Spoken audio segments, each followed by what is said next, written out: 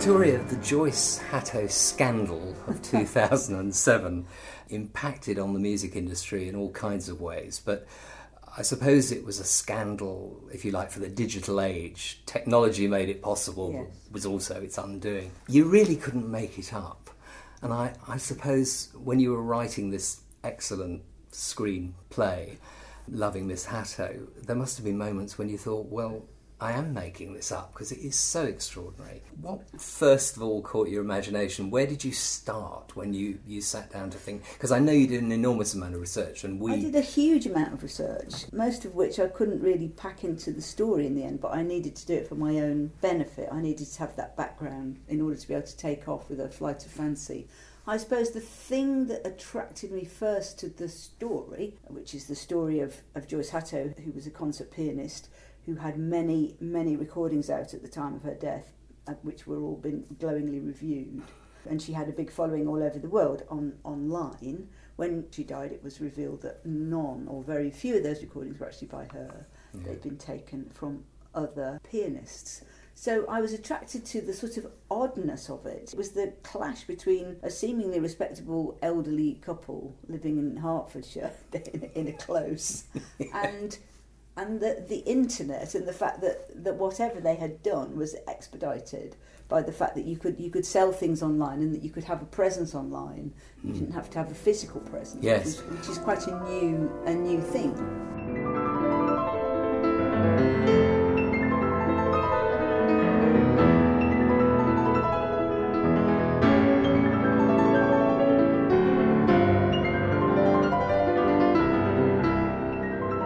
They were, in a sense, great kindred spirits, because in a real sense, this is a love story. It's totally a love story, and it's the story of a codependent relationship. Yeah, absolutely. And she needed to hear from him what she never got from her own family, and particularly her mother, who you've portrayed as disapproving, at least, and discouraging. Yeah. I mean, in the end, after flirting with many, many different versions, some of which were very high-tech and all about people all around the world loving Miss Hatto. In the end, I had to discard all that, and in the end it became a story, really, of their relationship. And almost as a sideline of their relationship, they perpetrated this fraud, which brought them to public attention. But the real heart of it was, what did they want from the other? Yes. What did each want from the other, and what did they deliver? And I decided that perhaps that she wanted something from him. She wanted affirmation. She wanted, I think he perhaps promised her that he could give her a good career in that very difficult world of being solo concert pianist. And perhaps she did the same for him. Perhaps her admiration for him was a boost, and together they sort of took off like a rocket and eventually crashed to the ground. Yeah, I mean, there's a touch of the Macbeths about it, but in reverse. Yes, he wanted greatness for her, didn't he? He did. He wanted her to be a huge success, but he perhaps pinned more on her than she could carry. Absolutely, possibly. because that's my imagining. Well, no, I think you're spot on, because I think this is about many things, but I think one of the things it's about is what constitutes greatness as a musician, as an artist. Yes. And, she didn't have that temperament that makes the great, and she was lacking that something. You have to have that something that drives you on no matter what. And when we know every year, very, very, very good pianists are coming out of every music college every single year, and only a few can ever rise to the top and become names that we know. Yes. And perhaps in the 50s it was even harder. I sort of imagine her going around chilly church halls and having no real outlet, there not being that big boom in CDs and recordings that we had, 30 years later.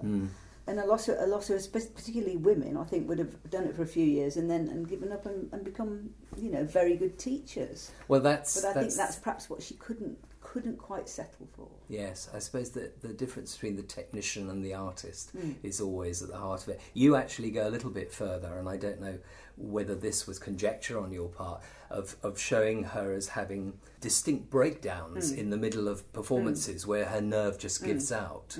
Did that come from any particular source? It came from one piece of research where somebody, a music critic, had seen her play and had seen her collapse at the keyboard.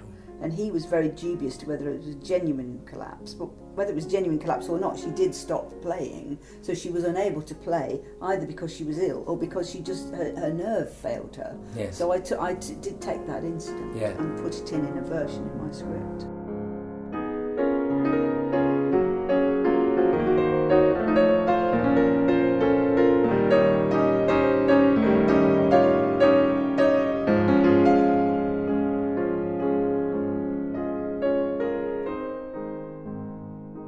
You've spoken about how the internet sparked interest in her. Yes. And one of her only serious recording, inverted commas, was Yes. of the Bach Symphonic Variations with Vernon Hanley. Yeah.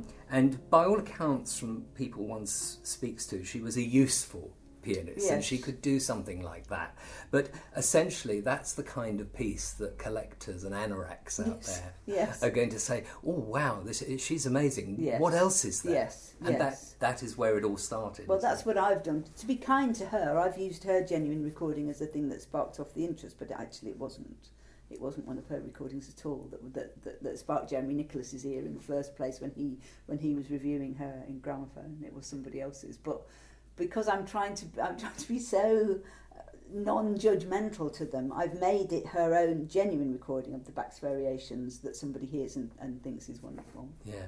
Barrington Coop, the Walter Mitty character, insists to this day that Joyce knew nothing about this fraud, that it was a loving act on behalf of her husband, knowing she was dying of cancer, and he just wanted a legacy for her to be remembered by. How do we know that she was complicit in some way, or do we? Well, I think I do.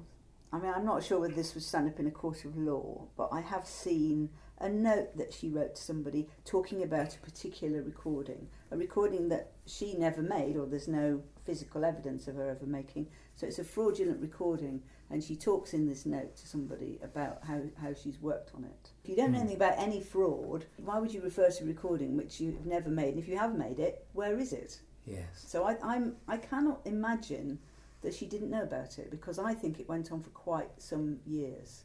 And I think because it went on for a few years, and because she was being interviewed about these recordings, or at least the one extant recording where she's talking to someone on New Zealand radio, she's talking about some of these recordings which subsequently proved to be fraudulent.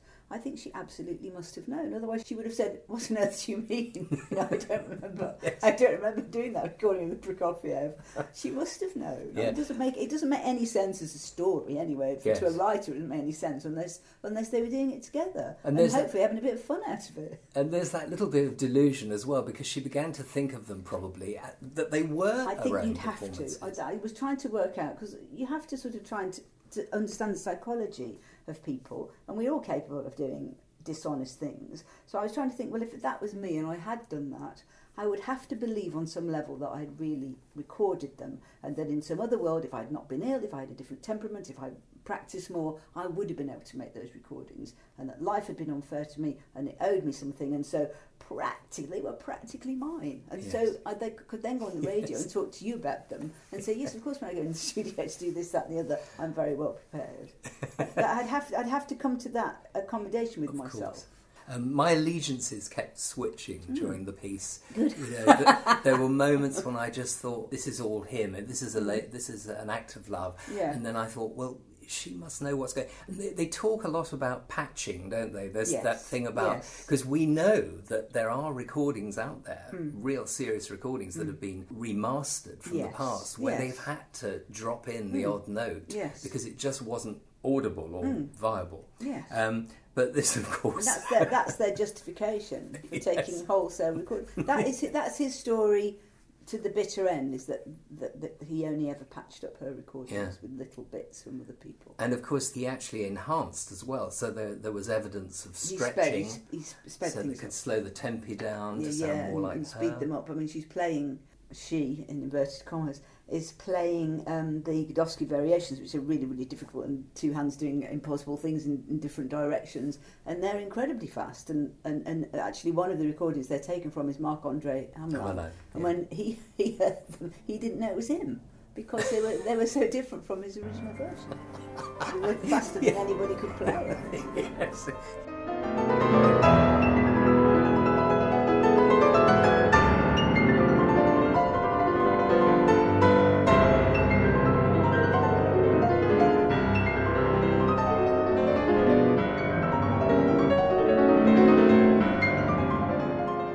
lovely moments which are, again, a writer's license, I would imagine. Little touches like when she says, oh, we're sort of Hertfordshire Bonnie and Clyde.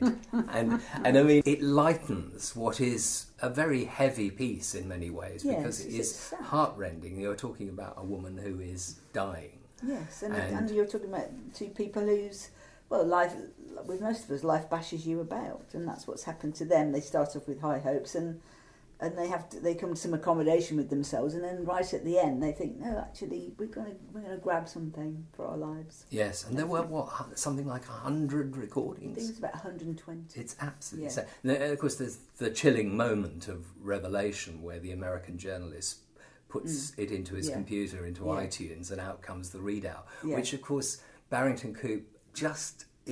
Technology was, that kind of technology was in its infancy. It's just something he wouldn't have thought of. He felt very let down by them because he felt that he'd befriended them, he championed them in the Gramophone magazine when people were saying, we think there's something odd about this. How come, she's made more CDs than Ashkenazi and she's 75 and dying of cancer? Oh, is there a problem? And he was going, no, show me the evidence. I believe in them because I've spoken to them. And then the whole thing collapsed like a pack of cards very, very quickly from the moment of somebody putting it into iTunes and Gramophone doing waveform analysis on them.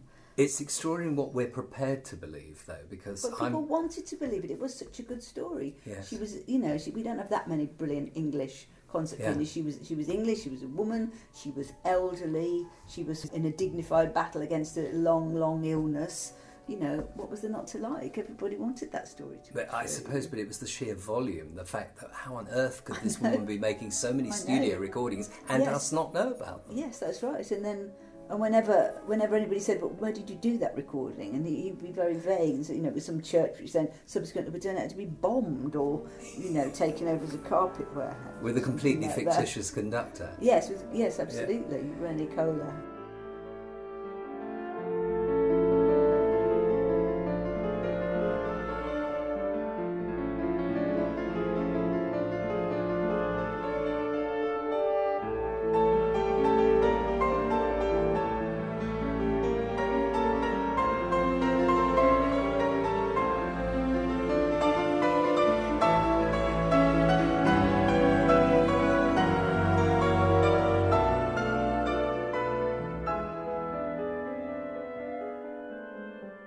One needs to talk about the victims, doesn't one, yes, Victoria? Yes, because, whose work was stolen. It's very cavalier, really, to just take them. But I would imagine that was the last thing on their mind. They were focusing. Joyce and Barry were thinking about Joyce only. They weren't thinking about the hurt feelings of somebody who'd worked on the Godowsky variations for 10 years and then had them nicked. I suppose in the pantheon of crimes, it's probably a fairly mild thing to have your recording borrowed and probably not very many copies sold. I imagine you're not really lifelong damaging Vladimir Ashkenazi by that. No, and I suppose some of them will have laughed it off and just sort of said, well, it is so preposterous, the whole thing.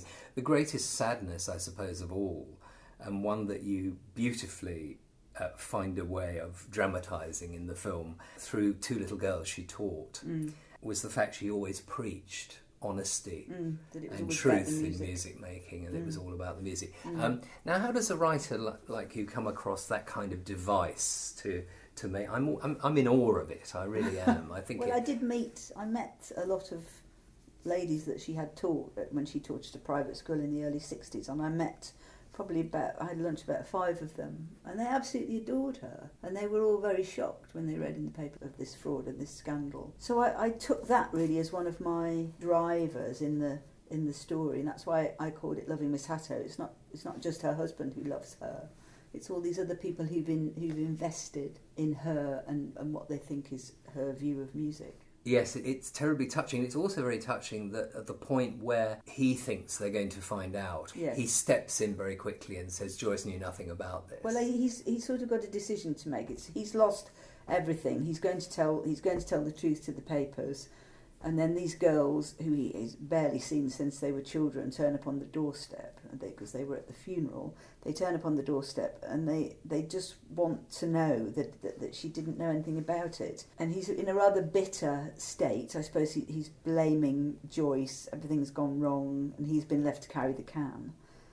And then they have brought him they bring him a recording of her from the early 60s that they took on a little tape recorder, and when he hears her voice, it sort of reconnects him with the real Joyce and the real love, and then he's able to protect her to them and say no, that she didn't know anything, and then they can go away happy. It's an extraordinarily powerful relationship, as you say. Codependency it's a better description, but it is strong. It's stronger than most people's marriages and bonds, because they absolutely needed each other, and I think that comes across really powerfully in the film. And having seen them as younger people and then as older people, was that a decision that came easily to you, to show both? I think in the early draft I didn't have the younger people, but then in the end I thought, no, I have to show who they might have been if they hadn't met, because this is all about that accident of meeting that sets you on a particular trajectory, and that's the point of a codependent relationship, is that it makes you behave in a way that you wouldn't otherwise behave.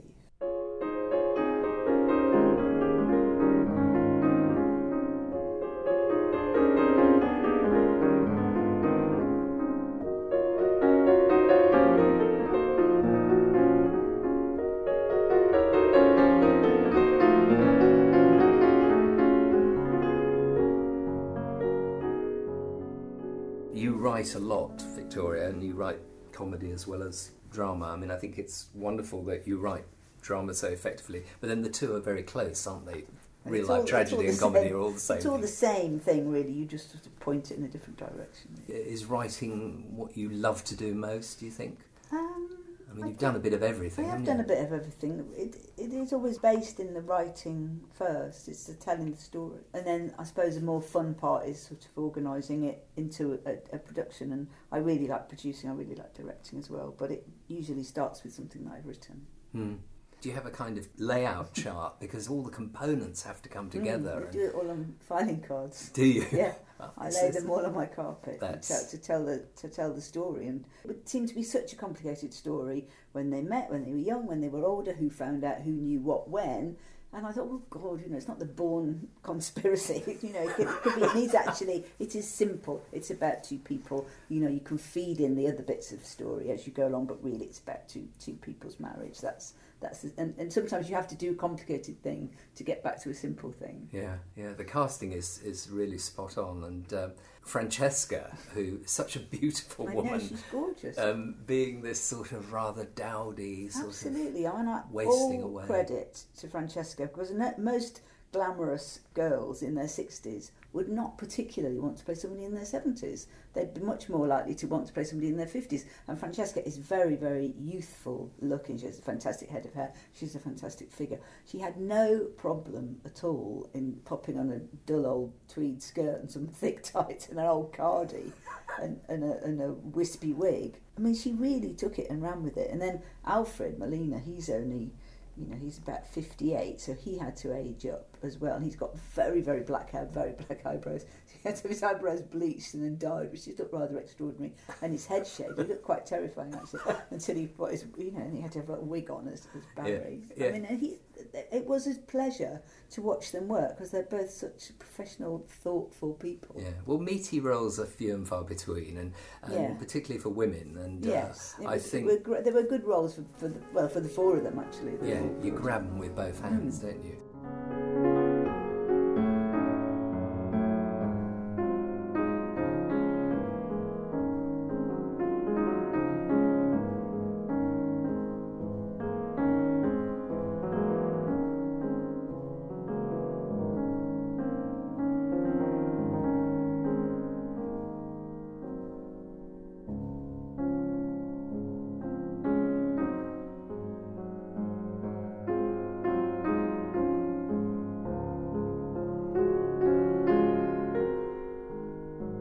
Now, you're musical, and you're a musician. To an extent, yes.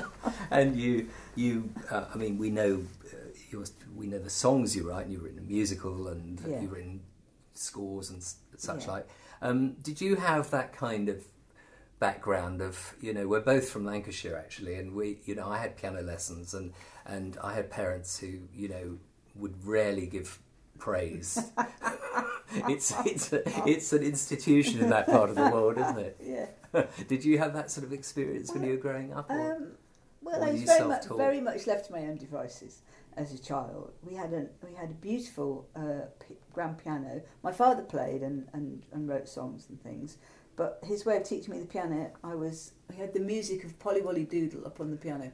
He came in and wrote the names of the notes under the words Polly Wolly Doodle, and then he wrote the names of the notes on the piano in pencil. He then left the room, and that was it. And that was how I taught myself to play the piano. And I did take that and run with it. So I mean, they didn't, I wasn't pressured at all to play or not play. I adored playing. What do you love to listen to?